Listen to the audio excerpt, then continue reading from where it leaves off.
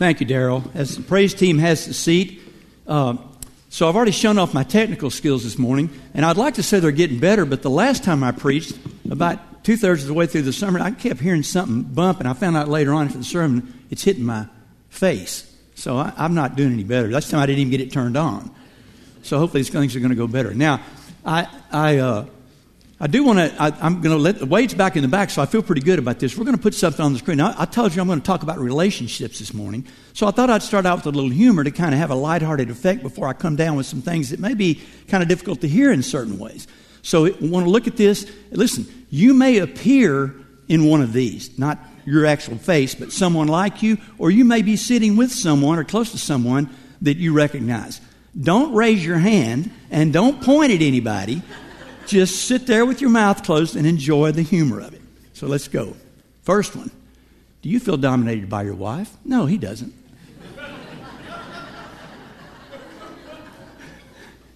My wife asked me what the female version of a man cave would be. I told her it's a kitchen. Well, they're having a great laugh, aren't they? Look at those guys. I love this one. I got this puppy for my husband. I think it was a fair trade. Oh, this is great. I asked my husband to put the pillowcases on the pillows. But that makes perfect sense. Father, all day long I keep hearing this voice telling me what to do. Am I possessed? No, my child, you're married. And the last one. What's for dinner? Husband says, the wife, nothing. We had nothing last night. Wife, I know I made enough for 2 days. So don't raise your hand, but that's some pretty good humor for husbands and wives. One of my friends who I play golf with is here this morning sent me these some time ago. I thought I got to use these. These are good. Listen, I hope you got a copy, a bulletin when you came in with an outline on it. We're going to be looking at that. And if you did, you'll notice on the outline that the title of the sermon is Spiritual Leadership, God's Design for the Family. Now, spiritual leadership is a phrase that has become somewhat of a catchphrase in the Christian community. Christian wives want their husbands to be spiritual leaders. Some girlfriends want their boyfriends to be spiritual leaders. Fiancés want the person that they're going to spend the rest of their life with, oftentimes, to be their spiritual leader. I've talked to a number of people who have said that the problem in their home is that the dad or the husband just won't seem to step up and be the spiritual leader. But in all of those discussions, one thing is clear, and that's this, that it's not clear exactly what it means to be the spiritual leader. Everybody seems to have their own definition. And while as Christians, we tend to agree that men should somehow be the spiritual leaders, well, what exactly does that mean? Consequently, because it's not very clear, at least not in the minds of many believers, sometimes there is a tension that develops for some ladies. There's this expectation that seems to hinge upon their husband's ability to initiate certain things in the family, or to do certain things, or even to know certain things. Wives want their husbands to be more knowledgeable about the Bible. They want them to be able to lead the family in prayer and lead the family in family devotions. They want them to be a more effective witness so as to be a better example for the children. And they want them to become involved, some of them, in the leadership of the church family. And a lot of men look at that and go, wow, that's what it means to be a spiritual leader. Count me out. I mean, I'm not sure I can do all of that. And so generally speaking, men go in one of two directions. Some of them just withdraw completely. And they'll say things like, honey, you know what? You're better at that than I am anyway. You do that. And they just walk away completely. And then others go totally in the opposite direction and almost in an uncomfortable way try and talk about God all the time, or maybe try and make every moment around the table a teachable moment, or do other things to enhance both their wives and their expectations of what it means to be a spiritual leader. So oftentimes there's tension. Oftentimes expectations are just not clearly defined. And yet as men, somehow we feel the need to be the spiritual leader. So what does it mean to be the spiritual leader of the family? What does it mean to be the head of the home? That's what I want to share with you this morning as we focus on fathers and as we focus on men and their relationships in the home and their responsibilities in the home. So take your Bibles, if you would, or your iPhone, or if you have a copy of God's Word on the bulletin, it's going to be on the screen as well, and look at Ephesians chapter 5, because in Ephesians chapter 5, the Apostle Paul explains very clearly what it means for a man to be the head of the home, what it means for him to be the spiritual leader of the family. I'm going to be reading verses 20 through 28 This is God's inspired, inerrant word. Listen to it. Verse 22, wives, submit to your own husbands as to the Lord. For the husband is the head of the wife, even as Christ is head of the church, his body, and is himself its Savior. Now, as the church submits to Christ, so also wives submit in everything to their husbands. Husbands, love your wives, as Christ loved the church and gave himself up for her, that he might sanctify her, having cleansed her by the washing of water with the word, so that he might present the church to himself in splendor, without spot or wrinkle or any such thing, that she might be holy and without blemish. In the same way, husbands should love their wives as their own bodies. He who loves his wife loves himself. Now, if you're a young lady and you're here today and you're not married, and you may not have plans to get married in the immediate future, I want you to listen carefully, because along the way as a single young lady, there may be expectations laid upon you to find a guy who is a spiritual leader. And along the way, people may try and define for you what that means. And if you're not careful, you could set up an expectation for the man that you hope to marry one day that is not an expectation from God, but rather something that's been developed by people, albeit well-meaning people, in the evangelical community. If you're here today and you are married, you may be one of those ladies who just can't seem to get her husband to step up and be the spiritual leader. I want you to listen as well, because you may be better off today than you thought. You see, your expectations and understanding of spiritual leadership may be something that's been handed to you and not something that's actually come from Scripture. So listen as we share what God's Word has to say about this very important topic. And then one other group. Men, there is a tendency for us to do spiritual things with our families, or to do spiritual things even in a dating relationship, and yet miss the primary responsibility and the ultimate kernel of truth that goes with being a spiritual leader. I want you to listen as well, because you very well may be in that camp today. You may be sitting here right now thinking, I know I'm a spiritual leader in my family. I mean, I do this and this, and I initiate this and this and this. And while there may be a lot of spiritual activity in your family, you may have missed the heart of what it means to be the spiritual leader of your family. So let's see what Paul says about this. He's going to give us two things. He's going to give us two aspects of spiritual leadership. The first, and it's on your outline, is the positional aspect. Verse 22, wives, submit to your own husbands as to the Lord. Now, why would Paul say a thing like that? Because, verse 23 or 4, the husband, listen, if you write in your Bibles, circle that next word, is. For the husband is the head of the wife, even as Christ, here it is again, is the head of the church, his body, and is himself its Savior. Now, as the church submits to Christ, so also wives should submit in everything to their husbands. You see, the first thing we discover in terms of understanding spiritual leadership is that spiritual leadership, and this is on your outline, is a position that has been assigned to men. Men, you have been appointed as the head of your home. You have been appointed as the head of your wife. You have been appointed as the spiritual leader in your family. You don't have to sign up for it. You don't have to study for it. You don't have to know anything. You don't even have to promise to do anything. Men, when you said, I do, you became the spiritual leader in your house by appointment. Now, some of you are thinking, well, that's not what I intended. We say, listen now, this is important. It doesn't matter what you intended, because you see, God created marriage. And therefore, he sets the standards. And one of the standards he set forth is that part of the responsibility of the husband is that he is the spiritual leader. Now, ladies, this is good news for you. If you're married, you have a spiritual leader. Isn't that great? Some of you have been praying for years that one day you'd get one, and today you found out you already have one. That your husband is the head of the home. Doesn't matter if he acts like it. He is the head of the home. He doesn't have to try to be. You don't have to pray him into it. Men, regardless of how much scripture you can quote, regardless of how long you may have been a Christian, regardless of whether or not you like to share your faith, if you're married, you are, by appointment, the spiritual leader in your home, period. That's the beginning place. Now you might say, well, where do you get that? Well, look at the comparison. Verse 23 again. For the husband is the head of the wife, even as Christ is head of the church. Do you know why Christ is head of the church? Because God appointed him head of the church. On your outline in Ephesians 1:22, it says, and he, meaning God, put all things under his, meaning Jesus, feet, and gave him as head over all things to the church. In other words, God said, Jesus, my son, you are the head of the church. I am placed in the church under your authority. Now go. It was an appointment. And just as God appointed Christ as head of the church, men, whether you like it or not, whether you think you're up to it or not, you have been appointed by God as the head of your home, the head of your wife, the spiritual leader in your family. Now, some of you might be saying, well, that's news to me. I was kind of hoping one day I could be it. Lo and behold, I am it. What does that mean? Well, it means a number of things, and we're not going to talk about a lot of them, but we're going to talk about the most important, in my opinion, and that's this. Men, you and I, we are responsible for everything that happens in our home. And spiritual leadership is about accepting the appointment as head of the home.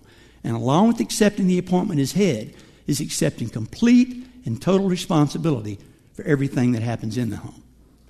Now, some of you think, well, that's not news to me. My wife's always telling me I'm responsible for everything. Well, there's a difference. What she means is she thinks you're to blame for everything. Okay? But that's not what this says. God says, man, everything that happens in your home that's bad is not your fault. But, sir, regardless of what happens, good or bad, you are responsible. And spiritual leadership is about stepping up to the plate and taking responsibility for everything that happens under your authority as head of the home. Now, man, let's be honest. We really have a hard time explaining this to our wives. I think you have to be a man to totally understand this. But there is something on the inside of you and something on the inside of me that sometimes just doesn't want to take all that responsibility. In fact, there's something on the inside of me and something on the inside of you that oftentimes wants to say, honey, you know what? You're better at that than I am anyway. You take it. And ladies, believe me, there is something on the inside of you that sometimes just wants to say, you know what? I'll take it. Now, do you know why? Because in the Garden of Eden, Adam and Eve sinned and everything turned upside down. And what Paul says to us in this passage is so important. He says, men, regardless of how you feel, even though there's something inside of you that makes you want to run, a button that's pushed, even though there's something inside of you that makes you want to act irresponsibly, men, you're responsible. You've been placed as the head of the home. You are responsible. The buck stops with you. And then when you and I refuse to take that responsibility seriously, then what we do is we place a burden. We place an emotional weight on our wife that God never intended her to carry.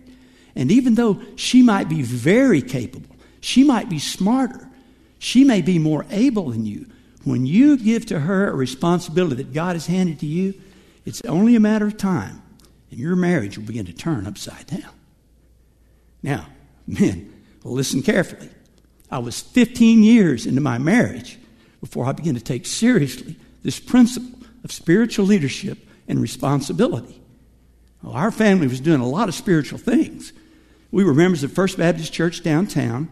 Cheryl sang in the choir. I was a Sunday school teacher, and I was a deacon in the church, and I was actually chairman of the recreation committee. We had about 2,500 people in that church. That was a huge task. We were doing all kinds of spiritual stuff. But my failure to take responsibility in key areas of our marriage placed a burden on my precious wife that she should never have had to endure. And as a result, our marriage began to turn upside down. Why? Because I delegated responsibility to Cheryl that God had clearly given to me. Men, listen to me. You can delegate jobs. You can delegate tasks. You can delegate chores for the children. You cannot delegate responsibility. God handed it to you when you said, I do. You are the head of your home. You are the head of your wife. And you are responsible for everything that happens in that home. And men, it's our responsibility to learn to communicate to our family. Honey, kids, I'm responsible. And I'm taking this responsibility seriously. There are things that are out of my control, and there are things that are not my fault. But I'm involved because I'm responsible. Men, do you know what happens when you refuse to take that responsibility? You know what happens when we fail to communicate to our family that we're in charge of what's going on? Eventually, our wives and our children lose respect for us. Just as you lose respect for anyone in society who fails to take responsibility for what you know they're responsible for. You may have had that happen at work. Something bad happened. The boss or manager of that department comes in and points a finger at somebody. And even though it may not be the boss's fault, something in you toward that person of authority dies a little bit because you saw a person shirk their responsibility. Friends, we can always find somebody else to blame, can't we? We can always find somebody else to blame. And we lose respect for those who won't step up to the plate and take responsibility for what we know they're responsible for. We lose respect. Anybody in here seen the I think it's a Netflix series called Waco? Seen any of that on? I haven't seen it, but I'm familiar with the situation. In 1993 in Waco, Texas, there was this awful disaster where these children were killed and their parents were killed, and it was just a big mess as cult leader David Koresh led these families down the path of destruction. The name of the cult was the Branch Davidians. And I remember afterward there was all this talk about whose fault it was. You know, was it the government's fault? Was it the cult's fault? And it just went back and forth for a few days at least, maybe longer. And I'll never forget Janet Reno, who was the Attorney General at that time. And frankly, she wasn't one of my favorite people. But I'll tell you what she did. She finally stepped up to the plate and said, you know what? My department's responsible for this. I'm responsible. And the next day after that confession, her public opinion, her position in public opinion just soared. Not because she did anything to solve the problem, but because she said, it's my department, I'm responsible, the buck stops here. And the respect level of the American people rose. You know why? Because it's a principle. Even when people make wrong decisions, we have respect for them when they take responsibility for what we know they're responsible for. And our wives and our children, they're not expecting us to be perfect, but they need for us to take responsibility. And when we don't, over time, our respect gets chipped away and chipped away and chipped away. And then when the respect level drops to a certain point in your house, then your influence level drops as well. And men, when we lose the respect of our wives, we lose our influence over them. And then we have to resort to, well, I'm the boss. I'm in charge. And you have to resort to commands because we've lost our influence. People will not follow willingly someone they do not respect. And people do not respect people who will not take responsibility. Now, men, we're responsible for everything in our home, but are we always to blame? No. Are we always at fault? Not necessarily, but we are responsible. And our excuse for all of this is, well, yeah, sure, there's some things in our family that maybe have gone wrong, but you don't understand. My wife brought some of these problems into the marriage. I mean, some of this stuff happened long before I came along and asked me to own these problems, considering their magnitude and considering the fact that I wasn't even there when it happened. That's just too much. It's just not my fault. I'm just not to blame. And that would be a good excuse, except for one problem. Paul says, for the husband is the head of the wife, even as Christ is head of the church. Do you know what we have at Calvary? We have a picture of Jesus Christ saying, Heavenly Father, these people have a lot of problems. Father, it's not my fault. But because I'm responsible for them, I'm going to own their problems. Their problems are now my problems. And their big problem, which is sin, is going to become my main concern. And Father, if it takes having to die for these people, even though it's not my fault, even though I'm not to blame for their sin, even though they got themselves into this, since I'm responsible for them, therefore I will die in order to solve their problem. And with that in mind, the Apostle Paul says to me, and he says to you, men, own the problems of your home, just as Christ owned the problems of the church. Take responsibility for the things in your family that are not your fault, just as the Lord Jesus Christ took responsibility for the church. And all of a sudden, all of those excuses and those issues that we kind of try to dance around, they all are just kind of pushed aside because the standard becomes the Lord Jesus Christ, who went to the cross and died for our sins. And because of that death and because of that resurrection, he lives again. And if we truly put our faith in him and trust in him, 2 Corinthians 5:21 says this. It says that God offers to trade his righteousness for our sin. Now think about that. God is willing to give us something of immeasurable worth in exchange for our worthless sin. Wow, what a deal. What a Savior. Now men, before we move along to my second point, let me ask you, is your family convinced that if they're concerned about it, you're concerned about it? Is your wife convinced that her concerns are your concerns? That you're just not going to let things go on and build up and then point a finger and blame somebody? Are they convinced of that? Because if not, your respect and your influence is at stake. And if you don't address it, before long, everything will begin to turn upside down. And your precious, precious wife, who is so very capable, will bear the responsibility just so long. And then it will begin to take its toll emotionally. It will begin to take its toll physically. And you'll begin to wonder, what's wrong with her? And it could be that the problem started with you because there were other things to think about. And besides, that's not my problem. Spiritual leadership's about understanding that you have been appointed as the head of the home. The buck stops with you. Men, you are responsible. Now, excuse me, from there, the Apostle Paul goes on to a more practical aspect of spiritual headship. That's my second point on your outline, and it won't be as long as the other, so don't worry. You won't be in here too long. It's a little bit surprising when you look at this. Now, if you know this passage, you won't be surprised.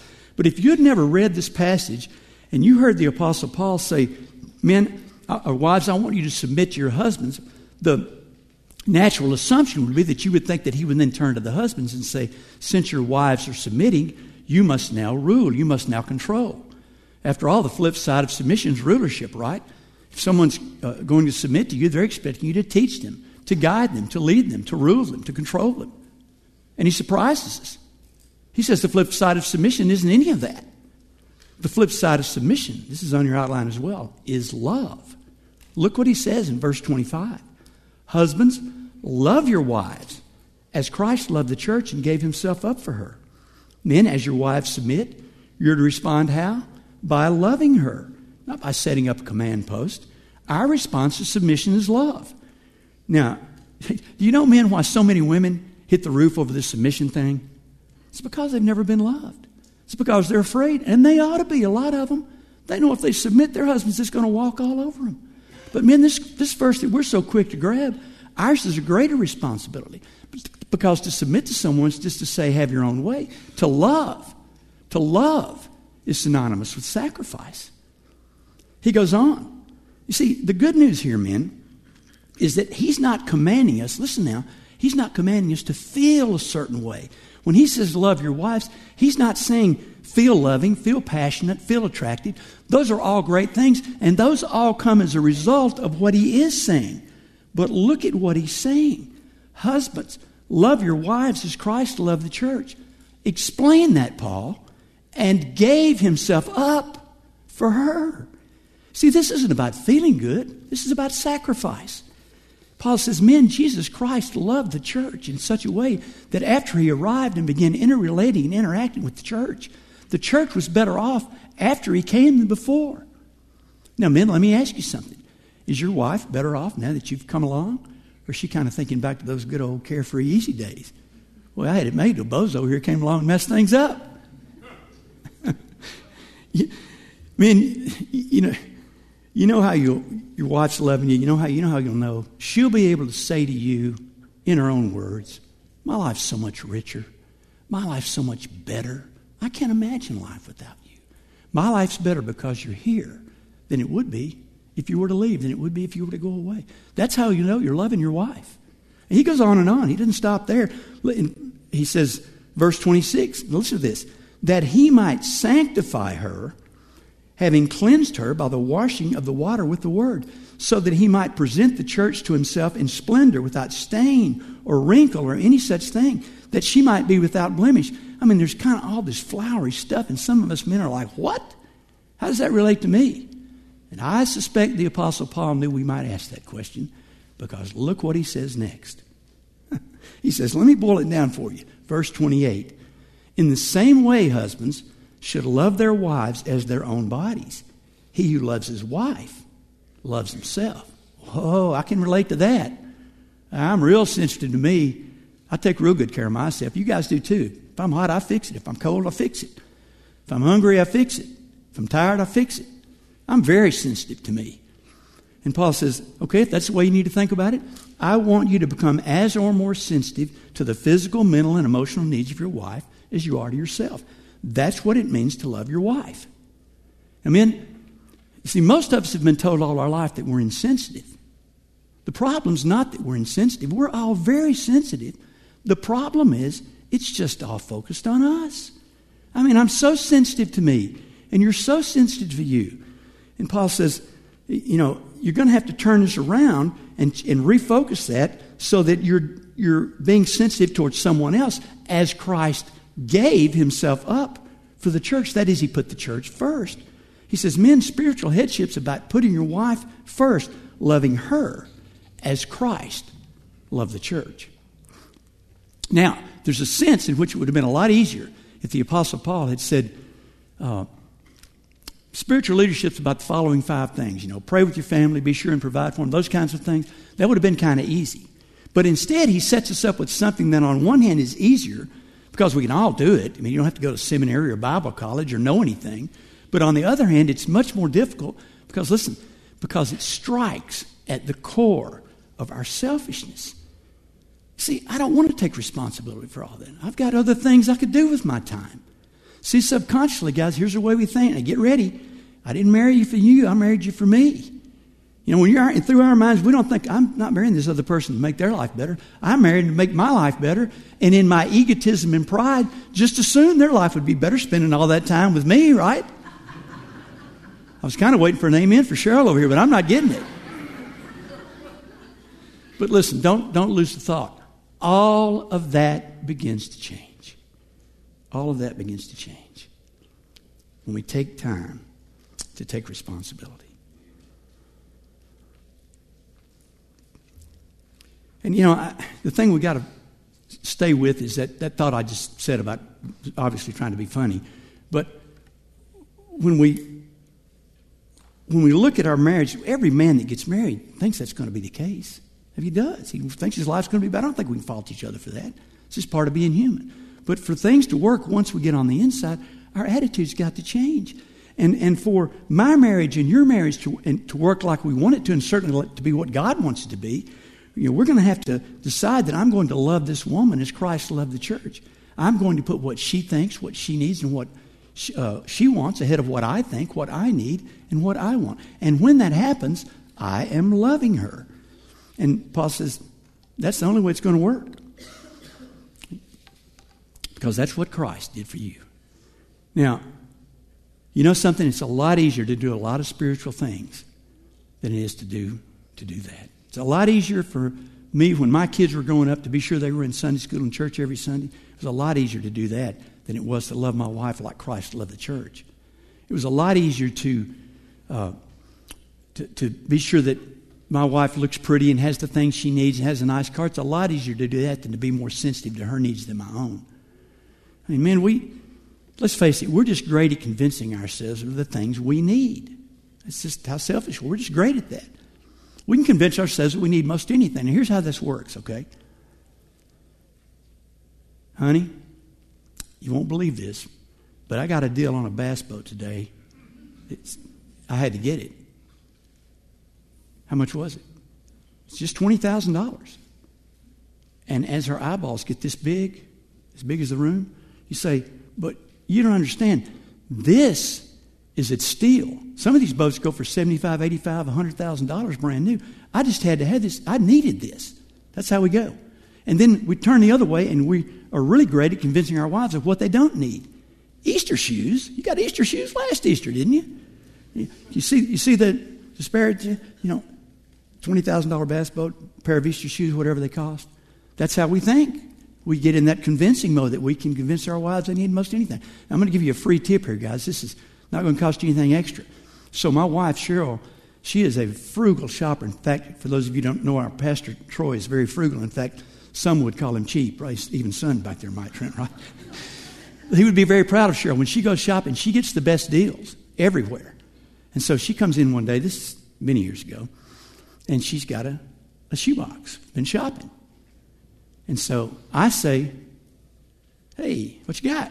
Now, it's either a pair of shoes or a rescued animal, one or the other. And in fairness to me, she's brought home both. So I'm asking that. And so she says, I got a really good deal on these shoes today. And she opens the box up and shows me these really nice shoes and said, I got these for whatever. And it was a tremendous price. Now, what I should have said was, that's really good. And I just let it go. But instead I said, oh, that is a good price. That good a deal. You should have just gotten 2 pair. Kind of snide like. Next time she did. So just remember, you're better off to keep your mouth shut sometimes when you're dealing with these things. But all that really does begin to change. It begins to change when we begin to take seriously our appointment as spiritual leader. You know what Paul's saying, if I could sum it up in a phrase? Spiritual leadership's about love. To lead is to love, and to love is to lead. Leading our families is not about ruling or commanding or controlling. Leading our families is about loving. It's about putting them first. It's about tuning into their needs, their desires, their wishes, their hopes, and their dreams. It's about, and this is tough, guys, it's about giving ourselves up for them. That's what it means to be a spiritual leader in the family, practically speaking. Now, as I close this morning, I just got to tell you, this whole passage explains a mystery to me. It explains why I can walk into a home sometimes and Dad doesn't talk all that much about God. There's not any Christian music playing. There's nobody speaking about things, spiritual things overtly. And yet it's the kind of home that once you've been there for a while, you kind of sense some calmness and some security there. The kind of home that you think, this is the kind of home I'd like to have. This is the kind of home I'd like to raise my children in. You know what I'm saying? And then you come to another home and you go up to the door and you knock on the door and there's a big cross knocker on the door. And don't take offense at that. I've had one on my house for years. But you go in and every picture's a framed scripture verse. There's Christian music playing. There's Christian books everywhere. But underneath all that stuff, there's some insecurity. There's some bad relationships. You look at the children and you look at the way they talk to each other and the way they relate. And you think, you know what? You think back to the other house and you think, wow, that's the kind of house I like to raise my children in. What you realize is that there's a house where Dad has decided to love his wife and children like Christ loved the church. And the other house, with all of its trappings and all of its promise of Christian things, is sometimes a home where Dad's done a lot of the Christian things in order to sidestep the real issue. I'm responsible.